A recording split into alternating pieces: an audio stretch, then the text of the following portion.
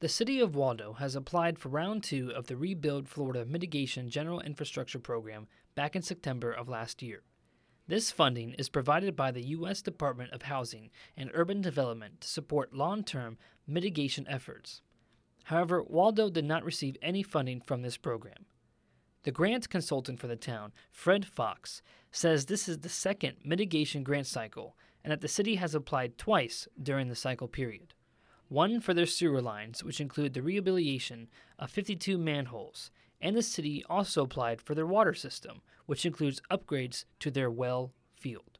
Well field, if for some reason that should become contaminated or the well go down, the city would have to work quickly to repair it. So this is going to add it. This would add another well to that same well field and add a whole second well site, which would provide not only for potable water, but in the case of fires, additional fire protection water. So that's an important factor for the city because most communities want to have a backup well field so you have redundancy in your water system. Fox says that fixing the aging sewer line would cost $2.6 million, and the 57-year-old water distribution system will cost $8.7 million.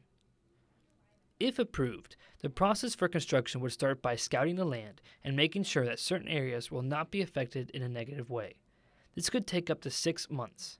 Fox says after the scouting is completed, then designing and construction can begin. Basically a process. It's not just one or two steps. The engineer would then be turned loose to design the project, and that design would probably take 4 to 6 months. Then it would be bid out, and with the lowest acceptable bidder being awarded the construction, and construction on these could take anywhere from a year to 18 months. The city manager of Waldo, Kim Worley, says that come September of this year, Waldo will reapply for the grant a third time. However, this will be the last time they can apply. If the town cannot get the grant, Worley says they will continue to apply for different grants, including small ones.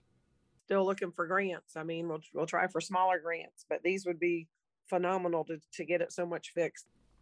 If Waldo cannot get the funding needed for their sewer lines, the chance of leakage throughout the town and potential potholes on their roads will increase. If they cannot upgrade their water system, they risk the chances of water becoming too contaminated to drink and the increased risk of unusable fire hydrants. Reagan Knight, WUFT News.